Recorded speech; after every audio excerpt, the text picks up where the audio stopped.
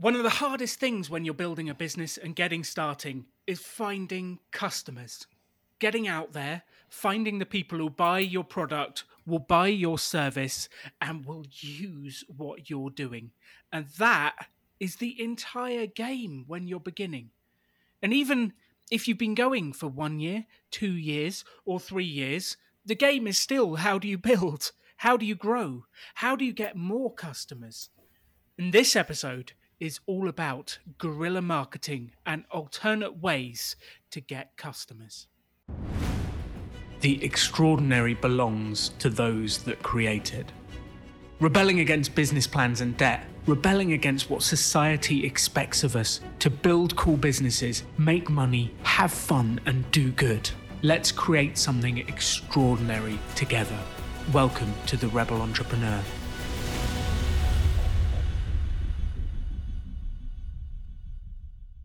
I'm very excited about this show, which is 10 guerrilla ways to market your business. And I have two people with me who I've met recently. I went on their show, which is the Handyman Pro radio show. Welcome to the show, Larry and John. Hey. Well, thanks for having us, Alan. We really appreciate it. Thank you. I'm so glad you're here. So glad you're here.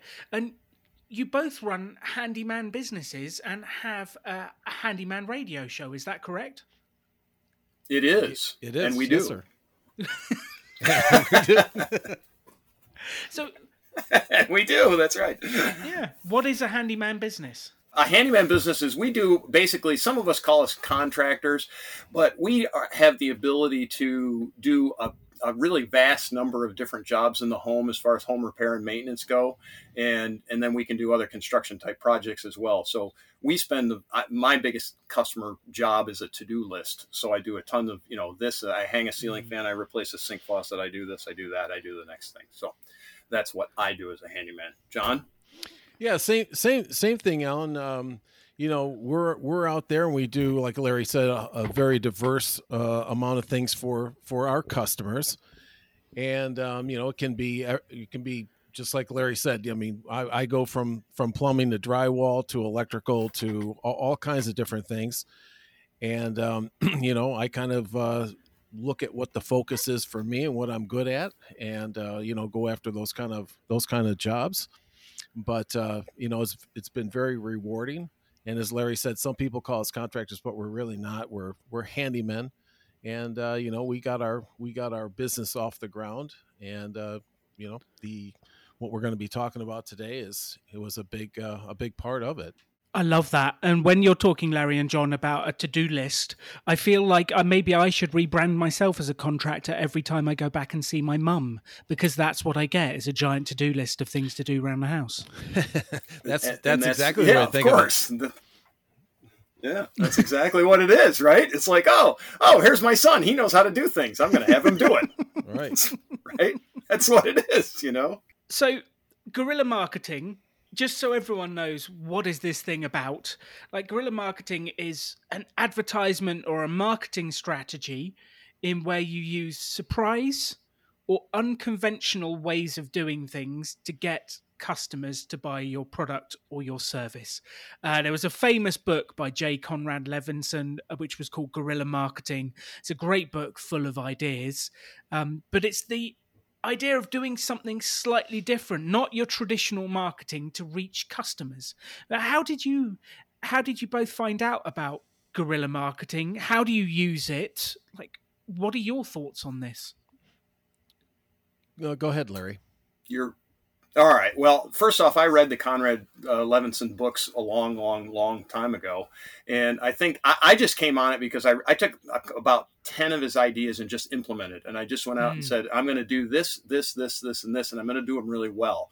Right. And the things that I loved about the guerrilla marketing techniques, basically, the thing that appeals to me is that you use your brain, not your money, right? So you get everything to pull together and you get it to work where it all works in coordination. And the next thing you know, you have a system out there. And, Alan, we talk about systems in the world, in the business world a lot. But you get this marketing system out there and it just perpetuates itself. You don't have to, basically, John and I are both aviation guys. The the plane takes a lot of energy to get in the air, but once it's in the air, it takes very little energy to keep it going. And that's what that's what I've tried to do with my marketing. And John's done the same thing. So why I got involved with guerrilla marketing, because I really liked it. And it's all very low cost as well, or low cost, no cost. Could be a lot of no cost. So, and that was exactly why I got into it. Was I don't want to spend a fortune on putting an advert in the paper that doesn't necessarily get returns. I want to find ways to reach customers that actually I enjoy doing, make them laugh, engage customers. I want to find something different to be able to connect with people and win customers. And I think I love the way you described it. It's about using your brain and creativity, not dollars or pounds. And it does not have to cost a lot of money to get your business in front of customers. That's definitely the idea. So before we dive in to this, there are some top line pieces we wanted to cover. And Larry, you wrote me a fantastic email with an outline for this. If you're listening to this and you haven't listened to episode 18 of season 2, which is the mysterious world of marketing, I had Katie Coombs on the show, one of the trainers at Rebel Business School, and we talked all through the very high-line pieces of marketing.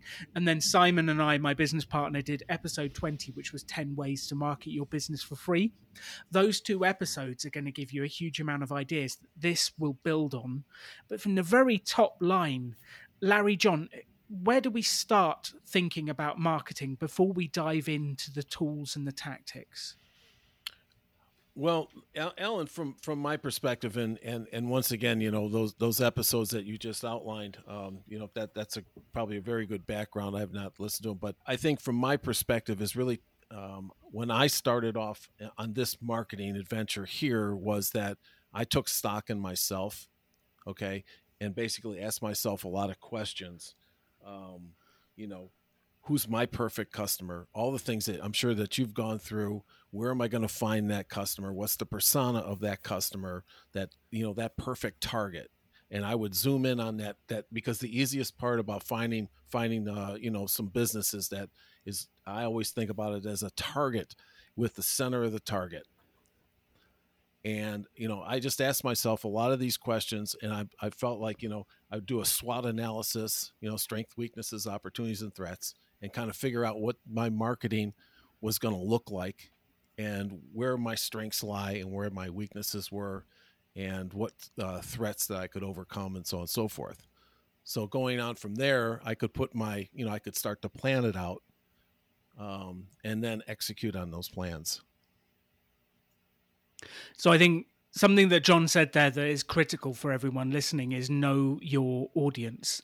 Because if you're anything like me and a little bit of a geek about business, you get excited about marketing ideas. And I get super excited and like, this marketing idea is so cool. I want to try it. But the marketing ideas do not matter if you don't know who your customer is and if it's targeted to them. So that's like the number one step is, who are you going to target? Who is your customer? So go back, listen to that marketing episode with Katie Coombs, episode 18. Start there with who is your customer. So once we've identified who's the customer, what's next, Larry? You need to find out where your customers live, quote, live is relative, right? So if you're going to market a local service, you literally need to know where they live, but you also need to know where they hang out. And hang out is a relative statement. So are they online? Are they on social media? Are they doing this? Are they doing that? Do they take their kids to school? Do they go down to the local bar every Friday afternoon?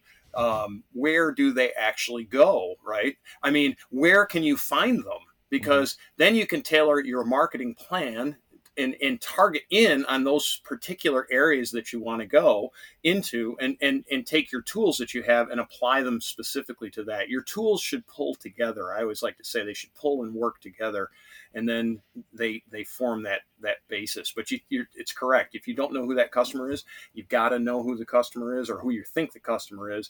And customers change too. That's one thing that we've learned through time is that sometimes who you think your customer is isn't necessarily who your customer is. So Alan, you teach a lot about being flexible. You definitely have to be a little bit flexible and understand. John talks about SWOT analysis and see sometimes opportunities kind of come at you sideways. And so you just have to be heads up and be paying attention, back to using your brain a little bit and understanding, saying, why am I getting calls for this or calls or emails or texts or however you want to communicate to people. Why do I keep getting emails for this when I want to sell this? Well, change your marketing perspective and sell that. Sell them what they want.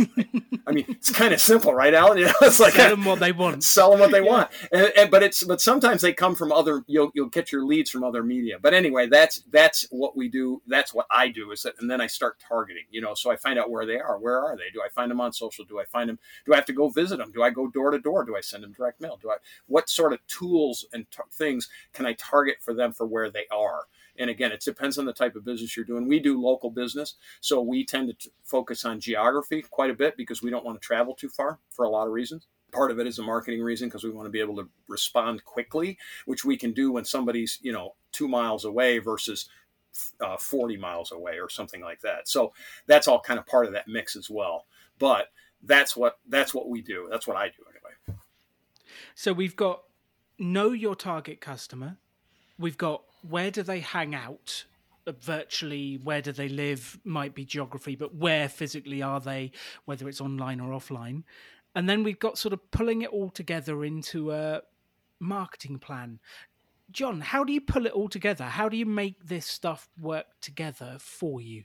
Well, after, I look at, I'm going to go back to the guerrilla marketing. To me is a little different than the marketing that I'm used to as a corporate guy. Okay. Corporate guys, we had a big marketing department, high priced people that were doing the big time marketing stuff, so on and so forth, and they would run the aerial bombardment campaign. Basically for me, guerrilla marketing became, hand to hand combat. And that was really what we're talking about here. For me in this business was, after we found the customers, and what they wanted and that perfect target for me and where they would hang out, I would then start to either, now we're getting down into the execution stage of using some of the tools that we have, going and, like brochures or cards that become a brochure. We'll talk about that in a minute, but it was also, looking for other things as well, people around that target. And I looked at it as people like I would partner up with in my case, and Larry's case as well, as we partner up with people like master plumbers and electricians, because they're in the same sandbox we are. And we know that they don't do everything, and they would call us to do work behind them. I'd also, and so they're in my target. Okay. They're working for those people. So that was an easy one for me. The other was to look around that perfect target, which in my case would be, the homeowners, and look for influencers. And the influencers would be, people that were kind of big in the community and that could introduce me to, a neighborhood. So, it was a combination of that is how I got these things off the ground. And I found these influencers, I kind of stumbled onto a couple of them, and then I sought out a couple of others, whether they be like networking groups, you name it, but they're the people that, have some name recognition in the community, or know a whole lot of people. They might be big time business people, and everybody knows them. And they can get your name out, whether it's on some kind of an app, an app like a Nextdoor app or something like that, where they can announce you. And a lot of these apps, you have to be careful. I'm not going to go all the way, through there, because they're like, well, you can't sell on there and so forth. But you use these influencers and stuff to get around that. And pretty soon my phone was ringing off the hook. And I actually had to tell a couple of these guys. Interesting.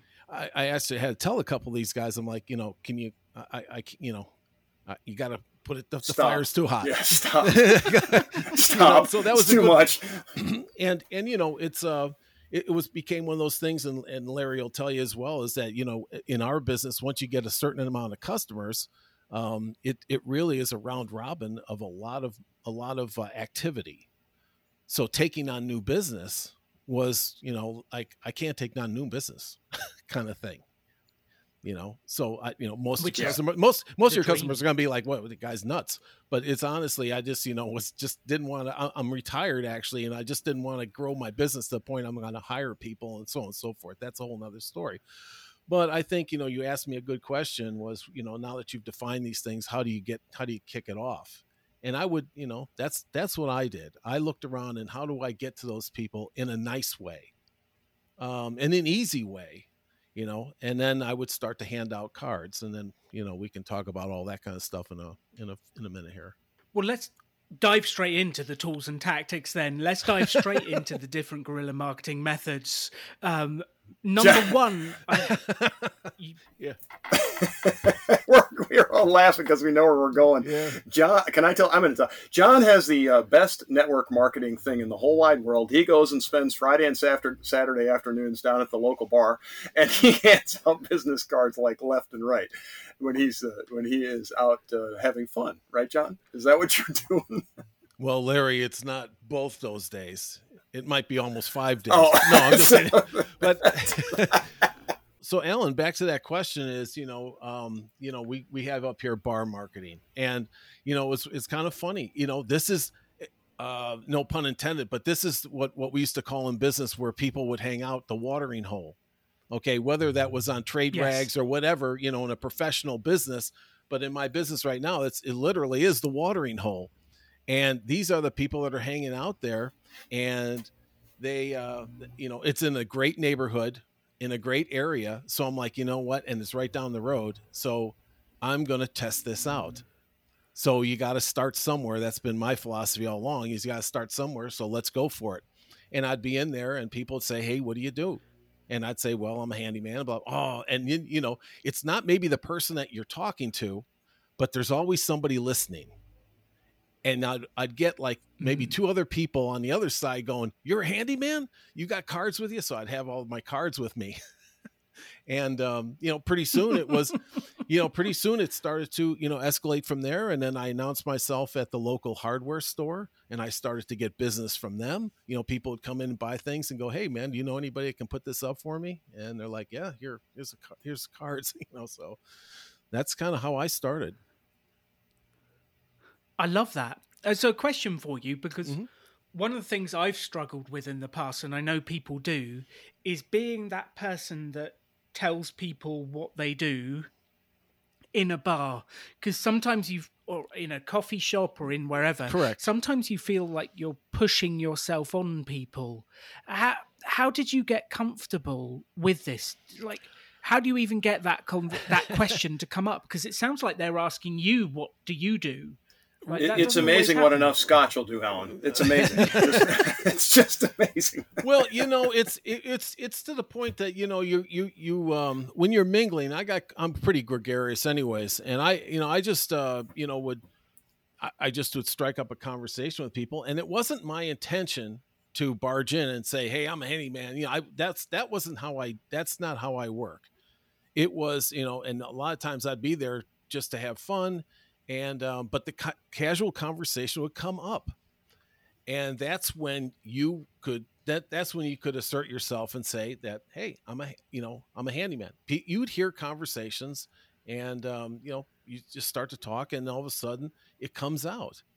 And like I said, it's not perhaps the person that you're exactly talking to right there, but it's the people that overhear you as well. So it's that third person it's like, a lady was sitting there one time, and she goes, you're a handyman? I just had a plumber out, and he left my wall completely open to get to the pipes, and he didn't know who to call to, replace all the wallboard.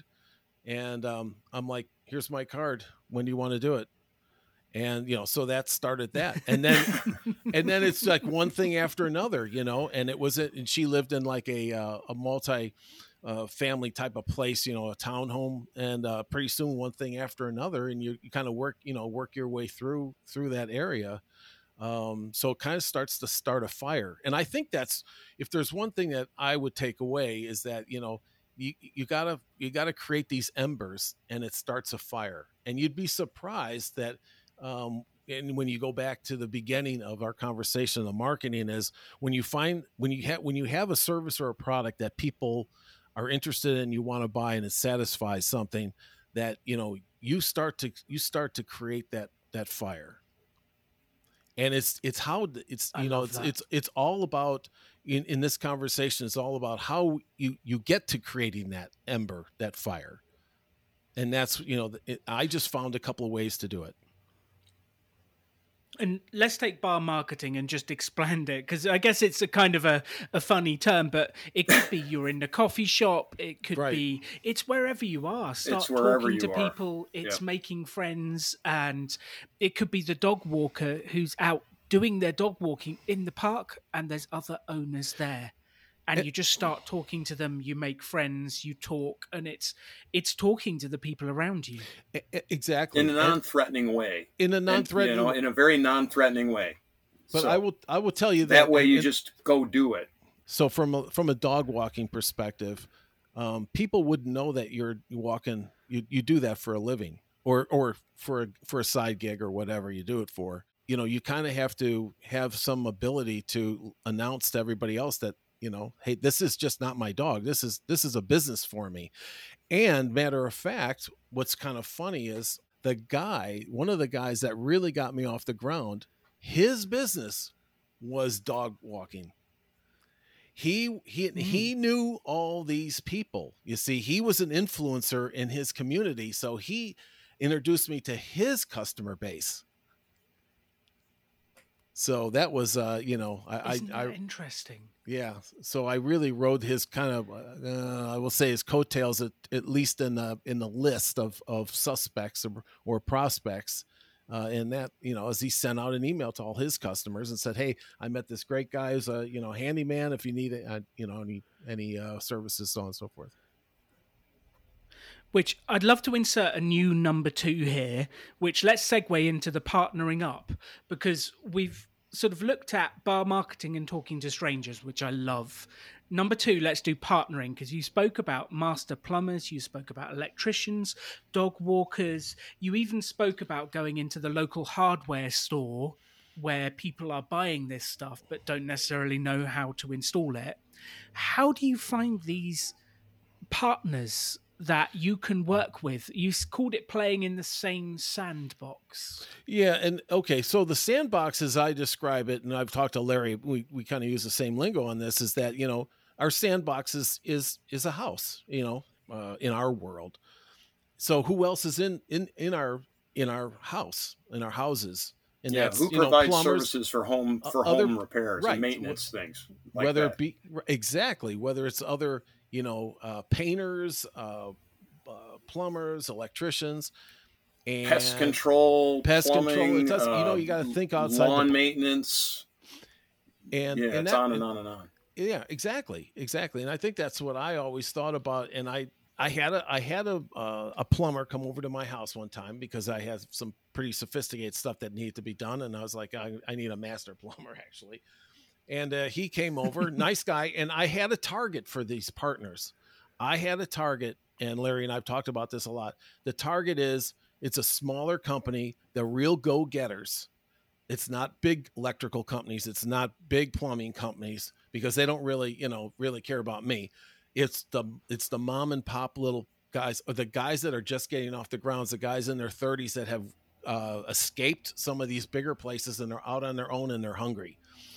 And these were the guys that I called up, and I said, "Hey man, you were out at my place," or when they're out at my place, I'd say, "Hey, I'm a handyman," and they're like, "You are," and you can't believe, you know, the synergy that comes across. They're like, "I'm always looking for guys to help me, you know, finish up a project," and you know, it's so. I'm not going to bore you with the rest of that conversation, but that's how I started to find them, and Larry and I both put like a target together of these guys that were hungry.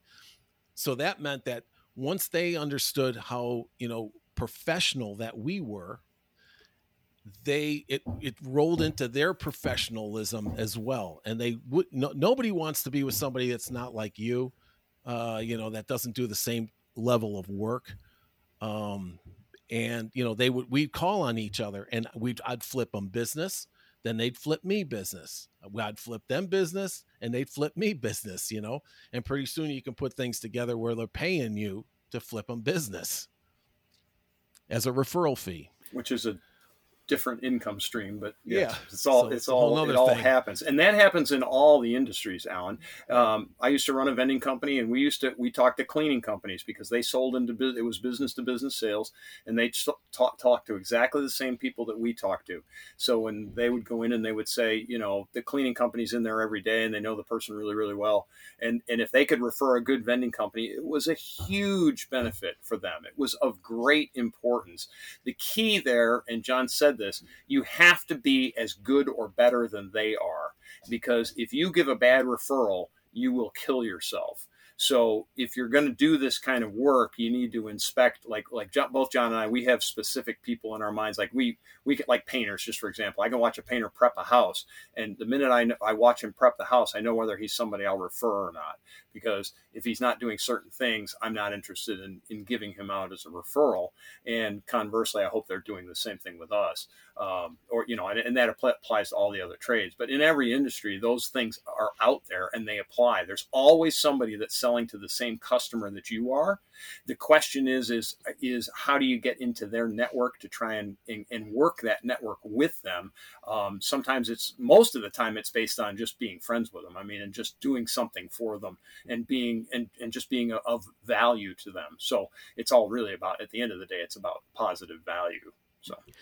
Which my favourite example of this, we were at a Rebel Business School up near Liverpool, and there was a cake maker, there was an event planner, and there was a band. And all three of them sold to weddings. Exactly. Like, you three should work together. You should really work together. Because if you can get a customer for one of you, it might be a customer for all three of you. And it was incredible how that pulled together. So we've got number 1, bar marketing, number 2, partnering up. Let's move on to business cards. Now, controversially, I'm not a fan of business cards, but Larry, I think you love them, don't you? Well, so they're really specific for particular businesses, right? So especially if you're doing local business or certain businesses, it's people like to have something. I make the cards, like for the handyman business, we're going to talk about handyman business or local businesses. Generally, you need some kind of a business card. And Levinson says that if you're going to take the time to make a business card, just don't put your name and your phone number and your contact information on there, right? You're paying for the printing, right? Make it into a brochure. Right. So in our case, like in the handyman business, it's really appropriate. It's good even in a dog walking business, it actually would be good. What do you actually do? So it's a mini brochure, right? You make it into a mini brochure. Our cards, John, I created the card. John copied my format almost identically, which is fine with me. And we have a list of services on the back. That's yeah, of course. He's looking over somebody's shoulder. There you go. Yeah, you get told off for copying in school, but in business, it can work really well. It works really, really well. If the big guys are doing it and it works, you should adopt it if you can afford it, right? So anyway, for us, we have a list of our services on the back. So we do carpentry, we do electric, we do plumbing, light. We always put light in there because it's not everything. But anyway, we have a whole kind of list of services. So somebody takes my card, and the other trick is that you have contact information on both sides of the card. With cell phones today, right? People might not take your card, but they will take a picture of it, right? So they take a picture of it and they have all of your information. Well, I watch people take a picture of the front of my card, then they flip it over and they go, "Oh, you do all this," and click, they take a picture of that, and the phone number's there and the web address is there. So those are kind of in the trenches, like tips on how to do a business card. But yeah, I like business cards because they're in my pocket. Like John says, when you go out to that bar or you go out in a social space, and say you go into a party, Alan, when you go to a party and there's 100 people there, are you going to remember everybody? No. If you hand them a business card, will they remember who you are? Maybe. It depends how much I've been charming or whether they just throw it in the bin as soon as they've seen my face. Well, you have to have the presentation that goes along with it. But you put your picture. See, my cards have my picture on them, so they actually can take the picture of they take the person to the conversation, and then they go. And if you put your face on there, especially with that look you just gave us over the camera, folks, you can't see that. But anyway, they would remember you. They will remember you. And that's a guerrilla technique, is it not? It's something different. It's not what everybody in the industry does. And John can attest to this. We see contractors' cards, just contractors in general, and it says, John Jones, Master Electrician. Phone number. or email address. And what does a master electrician do? Exactly. I don't know. They do electrical things. Right. What does that mean? Right. And one last mistake people make with these cards is that in today's market, with our smartphones and things, when I was at these great big conferences in all over the United States with hundreds of thousands of people at these conferences and stuff like at McCormick Place and things, make sure that you can write on the card. Don't get these glossy cards. Number one. Number two is don't get a card that you can't scan. There's all kinds of applications for cell phones and things that for smartphones that I would scan everybody's card and it would go into my database, so I didn't have to type it in. And if you make it hard for that scanner to pick up everything, it's a waste. Most people are doing that these days because they can toss your card in the bin, but they'll put it in their contacts folder if they can scan it right in. So it's just another little trick. I love that. Which actually, this brings us on to number 4, which I'm going to talk about QR codes for a second. I'd be interested to know if you've used these. I was recently in Bogota and we were out for breakfast, my wife and I, in a fantastic cafe. I'd eaten a lot of food, and there on the table in front of me was a small QR code that said free 7-day trial for the gym. And I was thinking, after that amount of food, I should probably go to the gym. The gym was right next door, and they were offering me a free trial, and I just had to scan the code, and it popped up and said, when do you want to book your first session? And I thought that was a brilliant way of getting this business that was next door to the cafe in front of a bunch of customers that were right there. And I guess the overall subject is not QR codes. It's how do you get your business in front of people at the right space while they might or might not be thinking about it. Have you ever used that kind of method, John, Larry? Absolutely. It's on our Handyman Pros radio show business card. There's a QR code that takes you straight to the show. So you click the QR code, it goes to the Apple player, and up it goes, and it starts running the latest episode, which happens to be a guy named Alan, by the way. Yeah. and we have our QR code on the back of our handyman cards too. So it goes right to our website. It takes us to the website. Yeah, it goes to the website. So there's a million ways to do it. Again, that's one of the reasons why I like that business card. You scan that QR code, it takes you to the complete listing of all the services that we offer, which is way too much for a business card. But it's on the website, and thus you can use it.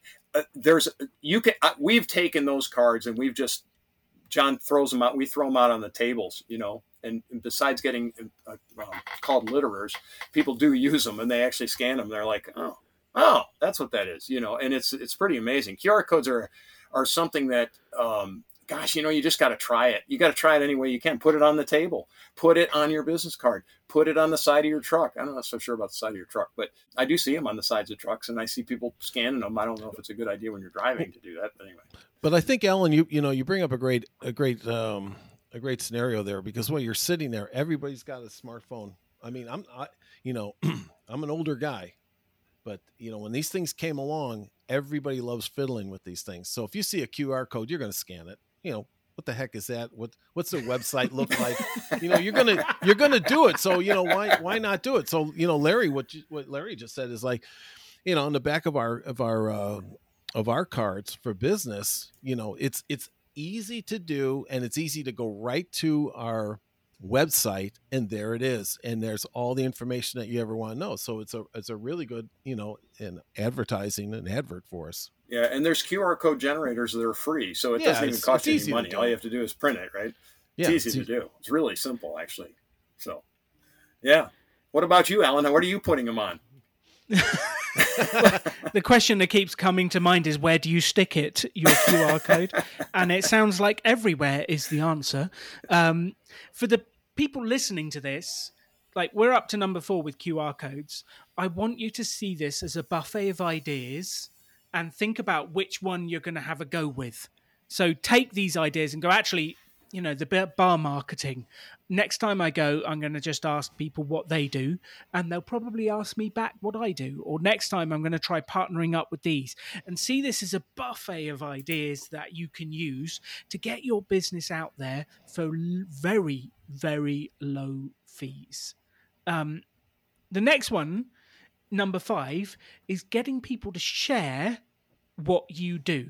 And I've got a specific example of this, and I'd love to know what you think, Larry and John. And the example I've got, I went to a board games cafe with my friends. We sat there playing board games, and on the shelf behind me, there was a sign that said, and the sign was next to a large jar of sweets. And the sign said, if you check in on Facebook and share a picture of you and your friends playing games, you can help yourself to free sweets.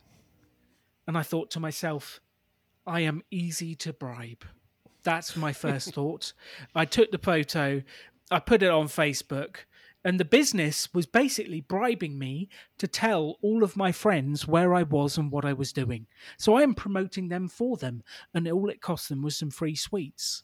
Like this concept of getting people to share your work and share what you do. How have you used this thought in your businesses, Larry and John? You want it, Johnny, or you want me to start? Go ahead. All right. Well, I mean, for us, we call it, that's a referral base. So if I do a really good job for somebody on their job, and trust me, there's a whole series of ways to get referrals, but basically, if I go into somebody's home, my goal is to leave it better than when I started, or better than when I came in. And that includes everything from cleaning to, to making sure that when I walk in the room, I ask, do I take my shoes off, or do you want me to wear booties, or what is considerate of the people that we go into the home with. And effectively, that gives referrals. If somebody, in our business, it's specific in our business, people don't do that. They show up on time, right? I mean, I know it sounds simple, right? But if you show up to your appointment on time, and we give an actual time when we go to a job, we don't give we're going to be there between 8 and 4. Yes. Yeah. No, it's more like this. We're going to be there at 9 o'clock in the morning, and we're going to be there, until 5 or maybe 6, just depends on the time, just depends on the job, obviously. But this is a true story, Alan. I walked up to a door. It was 10 minutes to 9. I had a 9 o'clock appointment. I knock on the door. I rang the bell anyway. The person comes to the door, and they looked at me, and they said, "What are you doing here?" I said, we have a 9. I look at my watch that I don't wear. I said, we have a 9 o'clock appointment. Do you want me to go back to the truck? And she said, no, come in, please. But I was expecting you here between 9:30 and 10 because all of you people come late. All of you people. Yeah. Uh-oh. Meaning contractors, right? All of you people come late. She was shocked. That woman's given me hundreds of referrals, right? Hundreds. I have not given anything away as far as a giveaway to bribe people in quite some time, but also in this business, doing a good job is as good as bribing somebody. And pay attention to the children, and make sure you take care of the dog as well. So if the dog likes you and they like their dog, they will like you. It's really it's a very little subtle nuance, but take care of the animals, take care of the children. If there's children, take care of be nice and respectful to the children. It's kind of simple stuff, but you'd be amazed. You'd be amazed. So that's done that. In other businesses in the past, I used to give away samples. I sold coffee when I had my vending company. We used to give away samples quite effectively, actually. It would get us in the door and give us a chance to present at that point. So we would send out free sample packs. And I like that idea. And then they, in turn, if you do a good job for them, they then will promote you, like actively promote you. I mean, John's talking about it in the bar marketing. He got in with this one guy. He was actively promoting. He finally had to tell the guy to slow down. We were getting too much work. We couldn't produce fast enough is what was happening. So, John, you have anything to add there, John? No. I think you've got it covered. That kind of giveaway thing's a little difficult in this business, as well as the business that I was in, professional business, selling software for all those years, for close to 40 years. It's a little different. I understand where you're coming from though on this, to bribe you on the Facebook example, but there was all kinds of things that we would do, and even now, I will give people a break. They're giving me referrals, and referrals are extremely powerful. So once you get in somewhere and you do a good job for them, whether you're a handyman like we are, or you're, a dog walker, or you're baker, or doesn't matter, you do a great job. People start to refer you out. I would say, people would come, hey, can you come over here and do this little thing? Well, yeah, man, I'm in the neighborhood. I'll just swing by. What do we owe you? No charge, no problem. So that's kind of what my little incentive is to keep the relationship going. And they're doing something for me. I'm doing something for them. They respect me as a professional, of course.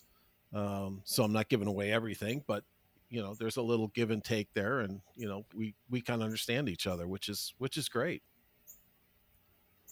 John, what are you doing this afternoon? I need something done at my house. Yeah, sorry, Larry. That's a joke. Keep going. See, you see what he says? He says, no, I don't think so, Larry. Right? Not for you, Larry. Yeah. Not for me. Not for me. Right? Yeah. No soup, Anyone no else? Soup for you. Yeah. No soup for you. That's right. No soup for you. That's right. So I think the general concept of this one, number 5, is how do you get people talking about what you do and sharing what you do? And whether it's a Facebook post, like you're a dog walker, take a picture of the dog going for a walk and tag the person. Whether it's a cake, like get a photo of that. I mean, I'm sure the contractors could get a photo with the customer and the new wall smiling. But something, or ask them for the referrals, ask them where to go. But it's that getting and the reviews. message out. Reviews as well. Positive reviews matter. They actually really do. In any kind of personal services business, you want good reviews. And we don't bribe people for reviews either. We probably should, but I don't know. There's too many things to do. Well, let's make that number 6, good reviews, because I actually think it is a critical part in modern day marketing, because people will Google you, they will search for you, and they will look up if you've done a good job. Thank God I had my prison records expunged. Yeah. That's just all I'm going to say. Man, that is true. Is once you get to that point of all these referrals and having good reviews, you're in. You're going to feel it. It's kind of like fishing. You're going to start to feel the tug at the end of the line. And that's what every business wants. Are we really selling? Are we really accomplishing something? And when people are starting to tug on the line, that you're doing some things right, and you need to take stock of what you're doing right and what you're doing wrong. I kind of go back to the very beginning, and just write those things down and make sure that you continue to do the right things. It's kind of funny, I get and Larry gets so many personal referrals that, those become our reviews. Now, I know a lot of your other listeners are, more exposed to a Yelp and things like that. And that's really important. And because you're right, everybody does search for that. And I found a lot of people on Yelp, HVAC guys, heating, air conditioning guys and things like that on Yelp. And, so it is important, and that's, and you ask for that. That is the one thing. Okay. That's the one thing I always did in business, is that after I closed the deal, and not, but pretty quick after that, was, what'd you think about how the process went, the sales cycle? We went through your buying cycle, and would you say nice things? What would you say about us? Can I get a quote from you? I'd really like to be able to write down these quotes, and so on and so forth. That was the review. And pretty soon I had a whole book of these things. And when people would say, who else is using your product and your service? And I just open it up and say, all these people. And what did they say about you? You can call them. Here's the numbers. And here's what they're saying about me. I love that.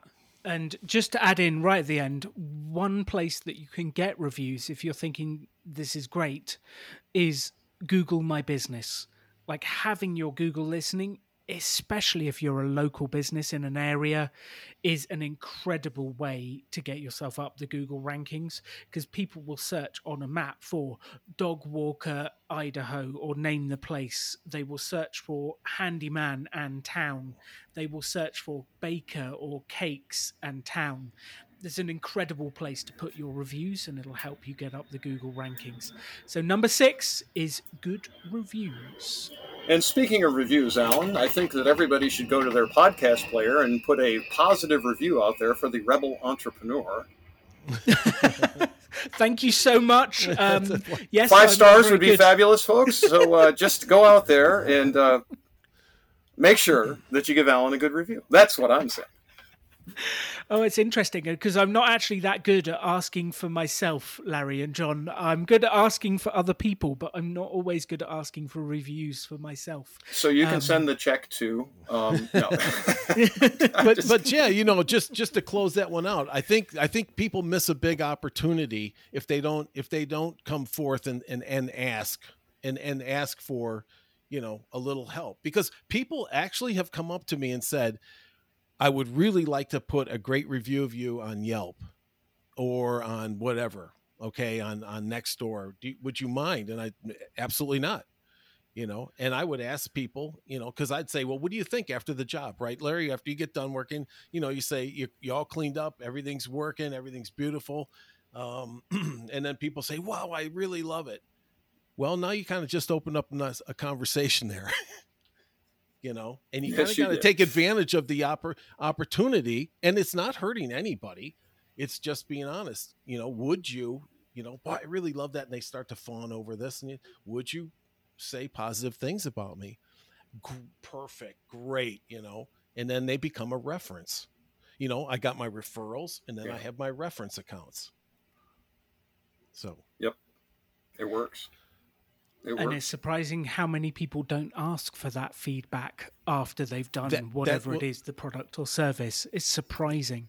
Exactly my point. So as I said, would you please leave a 5-star review on your podcast players? I should probably ask what people think of the episode. That would be the first step. Right, right. So number 6. Good reviews. Let's move on to number 7, which I had entitled Street Marketing. And I guess that's whether it's flyers, posters, signs, banners, someone dressed up as a giant gorilla handing out things. A couple of examples that came to mind. I don't know if you've ever seen the movie It, but they did something quite fun. They spray painted some white text next to drains and then attached a red balloon next to it with a hashtag. That got some incredible attention for that movie. You can tell I love movies. The Red Sparrow movie, they sent out an army of spies all dressed in black with the red hair.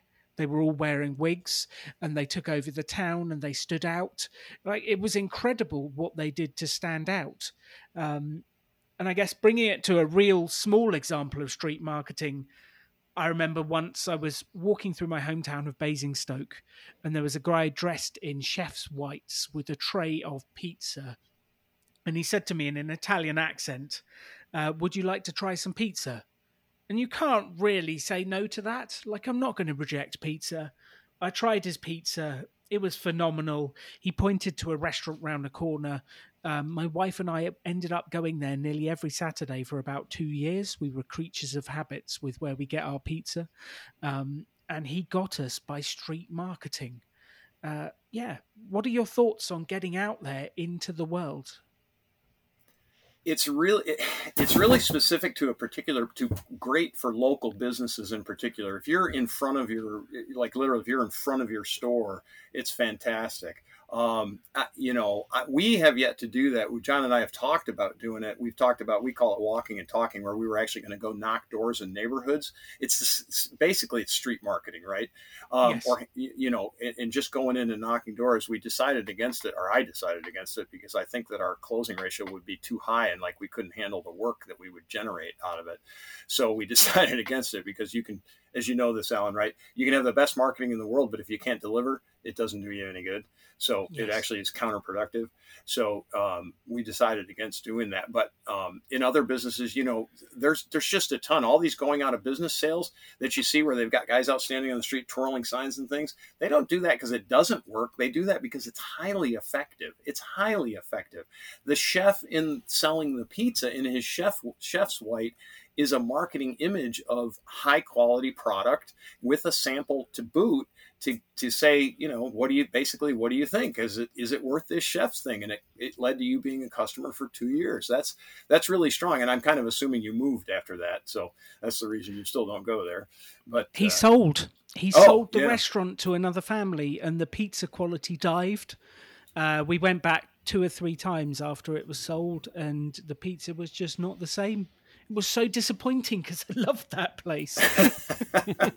and that's kind of the point, right? Deliver that fantastic product, and people, once they come and try it, they'll come back, right? So it's always back to, do an outstanding job, as they say. Give more than what you originally planned on giving is another technique. Anyway, keep going. John, do you have anything on that? Yeah. On that giveaways? Have you ever done any of that? Well, let me just say this, Alan, that from a street marketing perspective, it goes back to handing out, having a conversation, handing out cards. People are always asking me, I'll be walking through the neighborhood even, and people will say, "Hey, do you got I know that you're a handyman. Do you have a card on you?"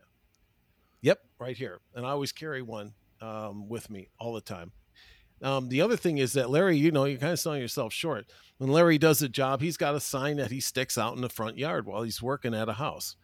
And it advertises, Larry's handyman service. So that's another piece of street marketing. The other is, have a shirt with with your company name on it. That's street marketing. Now, let's go back to your dog walking example and the folks that listen to your, listen to your podcast and do dog walking. People don't know that you're in that business. You should have some kind of a shirt, while you're walking a dog. It's, Jane's dog walking service. Now everybody's looking, oh, that's what you do, so you're out in the park and people say, well, you know what, Mike, I'm going on vacation next week and I didn't know who to call. Now you know who to call. So, it's one of those things, instead of going up to everybody and saying, hey, I'm a dog walker. You kind of have your shirt on and people will see that, whether it's a t-shirt or a polo shirt or, whatever it might be. And, you'll get a lot of attention that way. So you kind of always, you're always and they're marketing. Not terribly expensive, Alan. Yeah. Yeah, they're not terribly expensive. I mean, you can have T-shirts made, one-off T-shirt for about $15. But if you look at the number of impressions, as they say in advertising, if you're wearing that shirt all the time, have a few more. Don't wear it all the time. Your numbers of impressions are huge. So it's kind of like one of those things where, again, if you're depending on the business, like again, if you're doing a local type service, you want to have a shirt out there. It's a free ad. And the impressions, it's hundreds and hundreds of impressions every time you walk down a street. It's just crazy. It's kind of like vehicle advertising, and you know this, but vehicles, you spend a little bit of money, but the average vehicle gets seen 50,000 times a day, and that's a huge number of impressions that people, and it gives you the impression of being a much larger company if you want that impression. Now, that's not always something you want, but it's just there's just a lot to be said for that. I forgot about my signs. John's right. I put signs out on the street, and it's just says another quality job by Handyman Services Service Group International, and it's got all the contact information on it. So if somebody drives by, they snap a picture of it with their cell phone, and they have my contact information. Understand. Here's a guerrilla tip, Alan, that I just think people forget. Understand everybody's got a camera with them. Everybody's got a camera. Everybody. So have your shirt, have your contact information on the back of your shirt, because they'll take a picture of your back. And you say, what are you doing? Well, I'm taking a picture of your contact information. Okay, hey, that's great. Here's my card. And you hand them the card that says the same thing, right? Everything pulls together. So it's but understand the power of those cameras. I mean, it's crazy. Everything. Everybody takes a picture of everything today. I mean, even old guys like John and I do. And Larry was right. We were going to go out and we're going to go knock on doors, in some neighborhoods when we first started really getting this thing off the ground. And then pretty soon, we got a couple of customers. They were really keeping us busy. Then we're like, well, wait a minute. There's always a thing, just like in manufacturing. You've got you got capacity in production. If you're under capacity, your production's not going to be, there. So you got to watch your, you got to watch how much promised work you've got out there.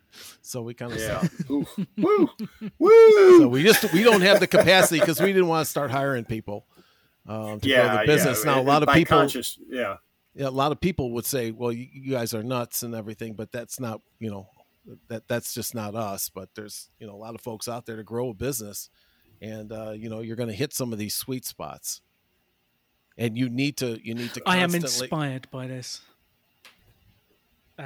Sorry, I cut across you. I apologize, okay. John. No, go ahead. He's used to it. He works with me. Yeah, here comes another jet, Larry. Duck. It's coming. I'm telling you, they're in the pattern today. Today they're in the pattern, and they've got the pattern right over my mobile studio here. It's like, oh, you're kidding me. It's crazy. I am inspired to go and replace my entire wardrobe with Rebel Entrepreneur t-shirts, which I need to create with some QR codes. I'm definitely inspired. One warning for the audience, just be careful when you're engaging in street tactics, as you are encroaching on public spaces. Like, people usually forgive this stuff if you're like putting your image or promotion on a public space, only if it's entertaining, temporary, or an improvement to the environment. Like, if you can make it fun and it's temporary, people will forgive it. If you are randomly tagging people's building in permanent paint, they will not be happy and it will cause problems. So just a small public service announcement and warning there on number 7. Let's bring us on to...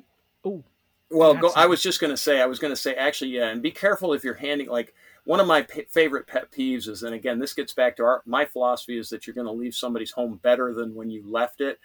Don't, like forever, there's people in my neighborhood that drive by and they take a plastic bag with a few stones in it and they throw their business card on the ground, and they do that because they can't put it in the post office. All right, to me, that's litter, and it really annoys me. It's an instant no for me. So same things with flyers. If you think you're going to take a flyer and go stick it on everybody's windshield, just understand that some people think of that as a very, very negative thing, and you want to be careful. And those negative things work against you just as well as the positive things work for you.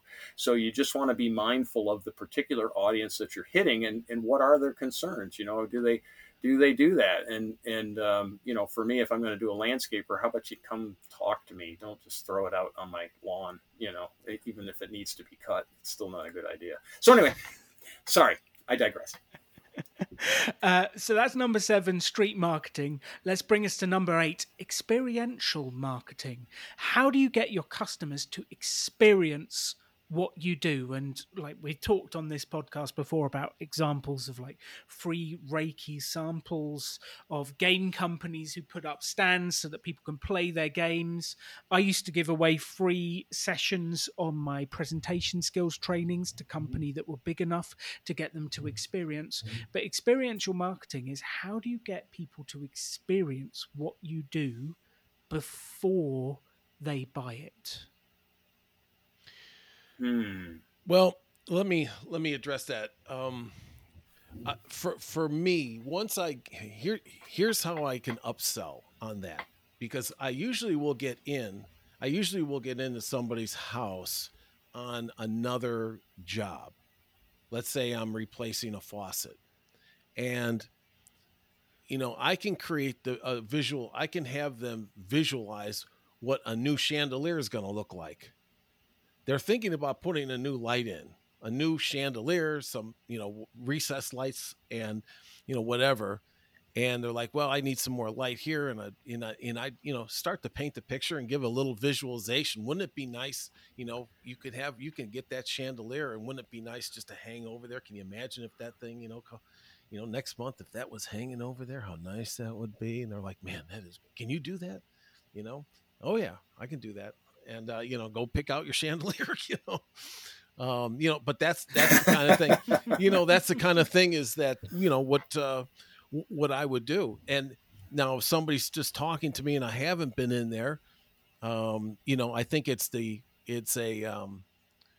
conviction of being able to do that job, to explain to them how that job is going to go down, basically paint them a picture of exactly what I would be doing, and just have them, step through it. It's not a hard sell, It's just helping them understand how I am going to go about the work. And I will tell people, when they ask me to do a job, I will let people know that I'm going to walk you through exactly what I'm going to do. So they have an expectation of, the process and the length of time it might take me to do this, just so that we're both on the same page. And that way, neither side gets, sideways with each other.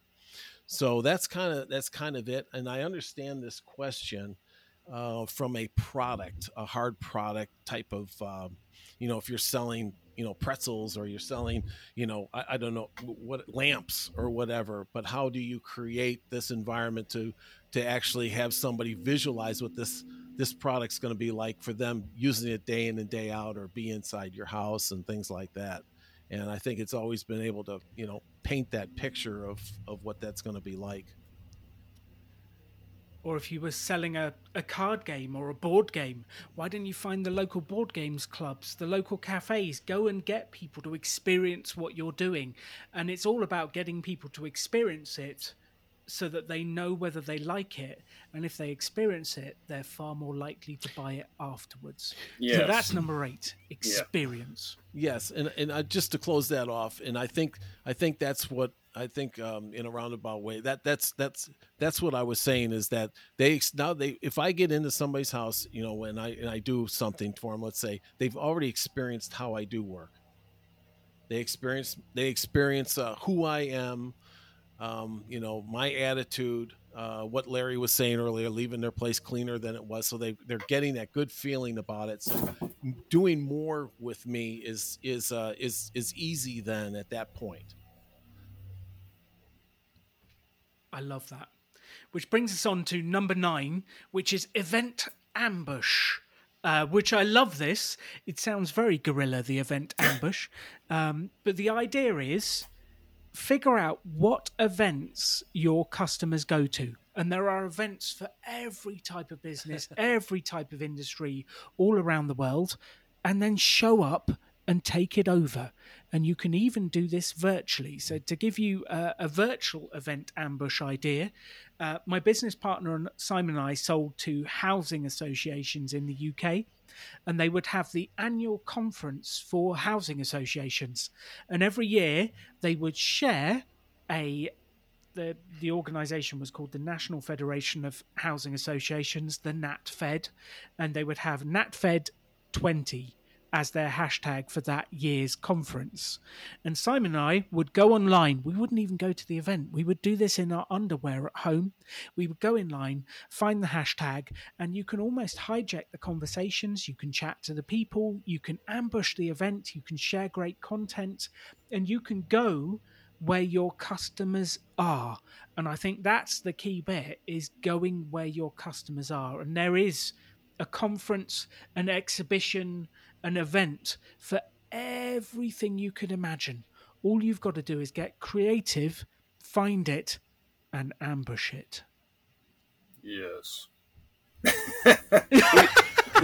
we've done, John and I have done that at home shows. We've gone into home shows where we and done that kind of thing. Not all the time, but since COVID, we haven't been able to. But anyway, I would say, go ahead, I would say this, Al, and you're exactly right. Ambush these things, and here's what I do. It's kind of funny on a, now I'll do it on a Twitter, and it'll be a hashtag, and I'll look for events that are trending, and then I'll introduce one of our Handyman podcast shows into this large stream and start to take the conversation over. And they're talking about all kinds of other things. But, pretty soon it's like, hey, what's everybody doing this weekend? Because if you're thinking about, putting on a new faucet, you need to check out this, XYZ episode of, and everybody comes, now it's starting to get all kinds of impressions coming back from the tweet, and people start to talk about, I got a lamp to, a new lamp to fix, or I've got this to do, and I've got a faucet. So, it's kind of funny. And unless you try that, you don't know what the reaction is.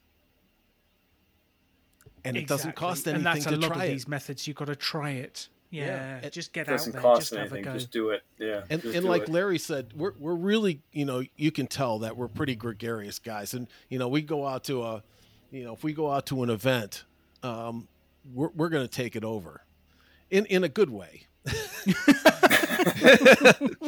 We're going to start. It's what we do. We're going to start to talk about handyman work, whether it's wherever these events might be. And it's, like going out to some of these conferences and things like that. There's all kinds of things that you can do. User groups, church events, whatever it might be. And, pretty soon you'll have. Use your brain. Use your brain and be creative and figure it out. It's that simple. There's something you can do. There's something. So. And start to twist the conversation. So in that the direction. question. Yeah. Ooh, a little conversation twist is always fun. So the question for everyone listening to this is, what events do your customers go to? Make a big list, look it up, Google it, make a giant list of events of where your customers go, and then start to think, how could I ambush them? How could I take them over? How can I get out there? How can I get in front of those customers? So that's number 9, the event ambush. And then finally, this is one, I was so glad you put this on the list, Larry. This is one of my favorites. This is the last one for today's show. It is thank you cards. Why did you put thank you cards on the list? So, can I ask you a question, Alan? When is the last time? Yeah, I'm going to anyway. Tough. I'm ambushing this interview. I'm ambushing this interview right now. Heads up. This is in action right now. Heads up in action. Yeah, here we go. Alan, when is the last time, besides the fact that you're kind of nomadic, so you're hard to pin down, but when's the last time you received a handwritten thank you note? Yeah, it was probably a couple of years ago when I was living in Basingstoke full time.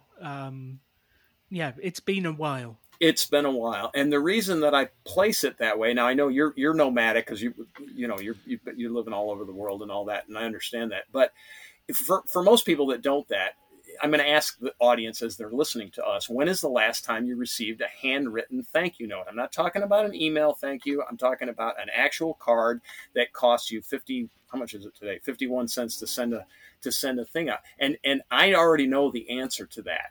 And the answer is 2 years ago, maybe 3 years ago, right? When's the last time? And so when you send that, plus you drop your business card that has your mini brochure on it in there into the thank you card. Hey, thank you so much. And you do the proper phraseology. Hey, we thank you so much for taking advantage of our service. We really appreciate the opportunity. I thought the new ceiling fan looked fantastic. Here's a picture. Here's where we put it out. You can put the link to your Facebook page or whatever you want to do, how you're going to integrate your other things, but and send it off and just say, thanks. If there's anything else we can do for you in the future, please don't hesitate to reach out. It's really about that simple. But the last time you received one, you want to talk about being memorable. You do it enough, you will be overrun with business. It takes a while, but you'll be overrun with business. Thank you is the 2 most important words in the language in the English language for gratitude, right? It's thank you. Thank you for what you do. Thank you for this fabulous thing. Thank you for helping me achieve my goals, whatever it is that your particular, what you're selling. Thank you for taking such great care of my dog. My dog comes back from his walks and he's just loving it. And the thank you note could be, something that happened on the walk. He saw this squirrel and really wanted to go after it or something, and something that the people will relate to. But there's a million different ways to do it. Just use it. Take the time. It's all about time and creativity. So that's why I put it there. And Larry, that's awesome because I also, and it's kind of funny this came up here, is that I'm looking at my old stack. I've got about 15 thank you cards left. When I was in business, every time I closed a deal, I would send a handwritten thank you to, the company that just bought my product, whether it was, they just spent $700,000 with me or whatever it might be, I'd send, the president and the vice president a thank you note. And don't think, 80% of my competition doesn't do that. Okay. They would, 80% of the other salespeople would not do that. And that means Great deal. Now I'm going to go back to referrals. Who do you think they're going to refer, to their buddies down at the gym when they're there or at the country club? They're going to say, hey, you need to talk to John over at the XYZ software company. If you guys want some software, because he's going to remember that. And I do that with my customers now. I'll send them, Christmas cards or holiday cards, and things like that, handwritten. And it goes a long way, and you are memorable. Most people don't ever get a thank you card, and it's one of those things where it's easy to overlook, but boy, it really is a strength. It does make a difference. The key here is handwritten and physical. It is easy to send a generic thank you email, and everyone does it, and it has very little value. If you want to stand out, you have to do it differently, and people actually have to feel as though you mean it. That's the piece. They have to actually feel as though you mean thank you. If they mean it, they feel it, it's unbelievable where it leads. So number 10 is thank you cards. Larry and John, that's a huge list. There's so many ideas for people to take away. What are your final thoughts? Let's start with John. What's your final thoughts for people on guerrilla marketing and what they need to do? Going through this long list, and there's a jillion other ones that you can come up with. I think for me, I try to stay very focused in my activities of keeping track of what works and what doesn't work. And using a spreadsheet, using a tool like that. So when you try these things, go ahead and put down on there what works and what doesn't, and what was the result. How many callbacks did you get? How many, if you did this, what was the result of that? I'm going to put a little twist on it. Then, what was that? And you kind of refine it down to something that really works within your industry. For the dog walker example, again, might be, after I wore that t-shirt or that polo shirt with my name and a dog walker, boy, I start to get a whole bunch of people inquiring at the park. Or, I made friends down at the no-kill shelter.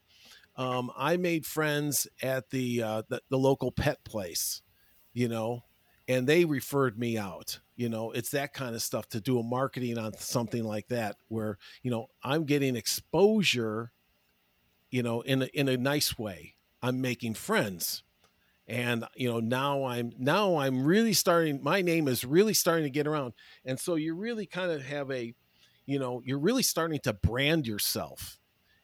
You've got Jen's dog walking service, but you're starting to brand it. It's starting to come over and over and over again with, your little dog logo or whatever it is, and, you're getting back with a direct response, and you're adding in this digital marketing, and pretty soon you're creating this synergy that's going on out there. So, but I like to keep track of things that work and don't work.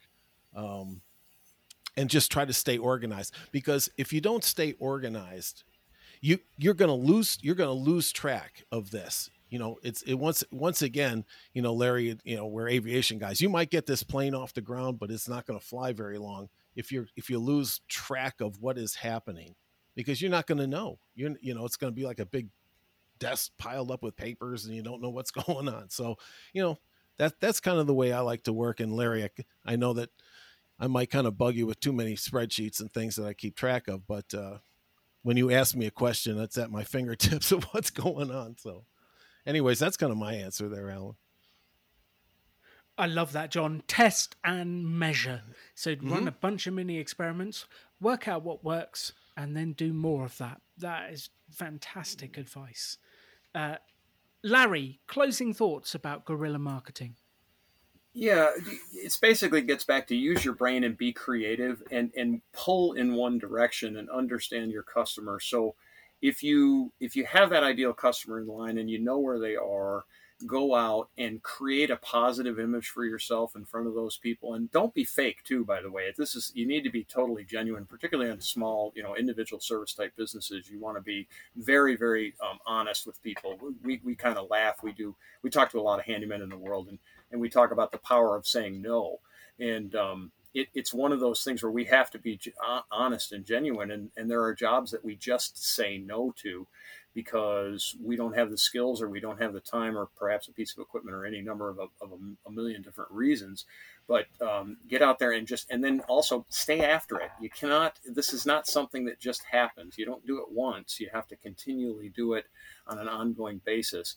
One other thing is, don't choose too many items to do it. Pick out, I don't know, 10 is a lot if you really think about it. If you're doing 10 marketing items, you really that's a lot on your plate. And you know, that can create more business than you can handle. So it's just, it's a mix, right? It's all about staying in the mix. So those are my final thoughts on that. I love that. And now it's happy hour and back to marketing. It's back to marketing. John's headed down. He's going to be handing out cards this afternoon. And if you're lucky, folks, he might even buy you a free drink. That's all I'm saying. No addresses, Larry. I was going to give it out, Johnny. I was going to give it out. So they talking about giving it out, the Handyman Pro radio show. What is it, and where do people find out more about your radio show, Larry and John? So I'm going to John and I started this podcast called the Handyman Pros Radio Show, and we started this podcast largely, I'm going to give the thumbnail version, to teach people how to maintain their homes and basically to work ourselves out of a job for certain items, right? There's a lot of things that people should be doing for yourself. And Alan, as you know, I'm a member of the FI community, and John's actually in the FI community too. He just doesn't call himself that. But there's just certain things that folks don't pay people to change your air filters. Let me teach you how to do it. And so this is what we talk about on the Handyman Pros Radio Show. And we talk about that, how to hire contractors. We've actually got quite a large number of almost 200, right, John? Yes. Episodes right now. And it's just, it's tips and tricks and how to do things. And occasionally you'll learn things about like new toilets on the space shuttle and stuff like that. There's some interesting different things that we do as well. We do, but that's what we do. John, add anything in there I left off. Yeah, I mean, our show is really tuned into the homeowner as well as the other handymen out there. And I'll echo everything that Larry just said. And like we do 2 shows. We do 2 shows a week, and it's very we want to be very informative. As the listeners can tell that we're active in the handyman business. We're just not sitting back doing a podcast where we're not actually doing things. We're actually doing those. We're actually 2 professional handymen doing these. We're active in that thing. And we're really focused on home improvement, maintenance, and repair. So there's a lot of other podcasts out there that do things for renovations and remodels, and we talk about that as well. But we're really into some improvements and maintenance and repairs. So it's really geared towards that. And you'll learn a lot from listening to us, because your house is one of your, if not the biggest investment that you have. And it's important to keep up with it. And that's what we kind of keep pounding, that over and over again. And, ongoing maintenance is a big thing. And then when things do go sideways and break, look us up and we'll be happy to help you how you fix it on the show. So, well, yeah, our goal, as we say, our goal is to help save you time, money, and aggravation on your home maintenance and repair. And that is really the core of what the show is about. So it's helping you save time, money, and aggravation. All those 3 things are interrelated when you own a home. But there's just a lot of little things that we teach you. We do it. We're aviation guys. We're big on checklists and stuff like that. And then I own rental properties, so we've done some shows on rental properties and things like that. So it's sort of broad. We try to be entertaining too. They let us out every once in a while, just to do things. We've been accused of doing some cringy jokes and things like that, but it's like we like to have a good time. So go to your favorite podcast app and type in Handyman Pro Radio Show, and you can find more of the fabulous Larry and John. Larry, John, thank you so much for the energy, the ideas, and the creativity you've brought to our chat. I really appreciate it today. Thank you. Well, thank you. It was a pleasure. And if you're listening to this, what I want you to do is take one or at a maximum 2 of these ideas and go and have a go. Test. The only way to know if any of this works is to test it. So implement something for your business today, tomorrow, make it happen, and then measure to see what the outcomes are. The more marketing you do, the more you put your business out there, the more you get in front of the right customers, the more sales you will start to make. Good luck. Go make it happen. Get creative and test and measure. And now, a word from our sponsors, the Rebel Business School. Have you ever thought about starting your business? Have you ever actually wanted to attend one of the Rebel Business School courses that Alan and Simon brilliantly created all those years ago? Well, I'm here to tell you that we have a number of exciting events coming up all across the UK and in other parts of the world. Now listen closely. You might recognise these places, you might live in them, or you might know somebody who does. We're going to be coming to Bristol on the 20th of June. We're going to be coming to Enfield on the 4th of July. We're going to be in Doncaster on the 4th of July. We're going to be in Camden on the 11th of July. We're going to be in South Kilburn also on the 11th of July. We're going to be in Westminster on the 1st of August. Now, if you don't live in any of those, please do not panic, because we do have an online course which is available to absolutely anybody starting in the 5th of September. Now, if you're interested and you want to get involved, please go to www.therebelschool.com/events and you'll be able to find all of our upcoming events and more that you can tune into, get involved in, and really get your business kickstarted and off the ground quickly. See you there. You can have any life you want to. Choose to build something cool. Choose to take action. Choose to work to make your dreams become reality. Stand out. Be different. Be yourself. Be a rebel entrepreneur.